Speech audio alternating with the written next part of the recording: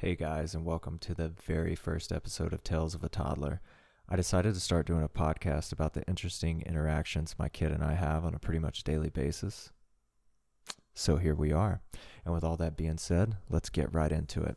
So, the other day, it's grocery day, by the way. I need to go get groceries for my kid before he throws a fit. Child Protective Services come. They ask why there's only beer in my fridge. The whole shebang. So I load him up in the car. We slide into Walmart.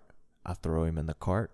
We're cruising through getting groceries. We're getting all the things he likes. We're getting bananas. We're getting chicken nuggets. We're getting yogurt. We're getting applesauce. Boom. The whole food pyramid. So we slide by the toy section because he's being so good. I decide I'm going to get him some Play-Doh because that's what he wants. Sweet. We wrap back around the store, and we're on the way to the checkout line when all of a sudden, out of the corner of my eye, I see this new, summer section with floaties and all this other stuff that would be pretty good for when we go to the lake this summer. So I'm browsing around in there. He's looking at this Play-Doh that he wants to open so bad, but I tell him, hold on, we'll just wait until we get home, and then you can play with all the Play-Doh you want. Well, I spot a life jacket, which would be great in case we're at the lake and someone offers us a ride on a boat. So I'm like, hey, Abel, let's try this life jacket on, make sure it fits. I kid you not. He looks at me. I ain't trying that life jacket on, pal. And I looked back at him. I said, what? I need you to try on the life jacket so we can make sure it fits so Daddy's not wasting his money. He looked back at me. I don't think you understood what I said. I ain't trying no life jacket on. And I looked back at him. That's not the right attitude that we need to be having right now. If you don't want to try on this life jacket for Daddy, then we'll take the Play-Doh back. Oh, you're going to take my Play-Doh back if I don't try the life jacket on? Yes, that's exactly right, son. I need you to do what I say and try this life jacket on so we can make sure it fits, That way, when we're swimming, nothing happens to you. Oh, okay. I ain't trying the life jacket on. I done told you once. I looked back at him. Okay, well, we're going to get rid of the Play-Doh if you don't try the life jacket on. You touch this Play-Doh, and I'll cause a scene so big they'll haul you off to jail. What? Jail? Boy? No. You're going to try this life jacket on, and you're going to like it. I don't think so, old man. You come anywhere near me with that life jacket, and I'm going to erupt like Mount St. Helens. So I called his bluff. I start walking towards him with a life jacket.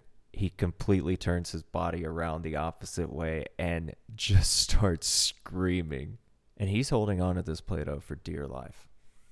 So I grab him by the arm, unclench it from the Play-Doh. I slide the life jacket on. By this point, there's two different moms looking at me, wondering why my kid is screaming like this. I'm also wondering the same thing. So I get the Play-Doh out of his hand, drop it to the ground, slide the life jacket on the other side, and he is losing it. I get the zipper on, but it's like a cheap little Walmart zipper. I can't get it to zip up, and he's screaming everywhere, and I'm struggling, and oh my gosh. It was an entire scene, just like he promised. So I figure out the life jacket fits, throw the life jacket in the cart, put him back in the cart. I put the Play-Doh in there with him.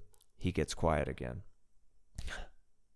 But what kind of a father would I be if I let him keep this Play-Doh, right? But I can't just take it away from him right now because he'll lose it all the way out of here. All the way home. When we get home, it's going to be a whole scene. So I got to be smarter than him. 200 IQ play right here. We go to the checkout line. I start checking stuff out. Boop, boop, boop. He's watching everything. It's going in the bag. He's holding the Play-Doh. He wants me to scan it. I pull one on him. I slide it with the barcode facing up. made the noise. Boop. He thinks that I scanned it. I put it in the bag with the other stuff. He's like, okay, sweet. I got the Play-Doh. We check everything out. I pay. He turns. I turn the cart. He turns for us to leave. I pull the Play-Doh out. I set it on the cash register. The lady there looks at me and I shake my head, yes. And she, I kid you not, she looks back at me and she shakes her head, yes. Like we knew that we had won. So fast forward to when we get home, we unload the groceries. He's on the hunt for the Play-Doh, digging through the bags. So I pull him to the side. Abel, I got to tell you something. Dada didn't get you the Play-Doh because you were bad. You remember how I told you that if you threw a fit, that you weren't going to get the Play-Doh? And if you would have just tried the life jacket on, everything would have been okay? And he said yes. And I said, so Dada didn't get you the Play-Doh. He left it at the store. He said, okay, I'm sorry. And I was like, oh my God, this is so sweet. So I gave him a hug. He gave me a hug. It was all good. 10 seconds later, so where's the Play-Doh? What? What do you mean, where's the Play-Doh? I just told you. I didn't get you the Play-Doh. Because you're bad. You remember that whole conversation we just had? Yeah, I remember. Okay, sweet. So where's the Play-Doh? What? Are you trolling me right now? Like, I just told you, there's no Play-Doh. You were bad. Dada didn't get you the Play-Doh. Okay. You better sleep with one eye open.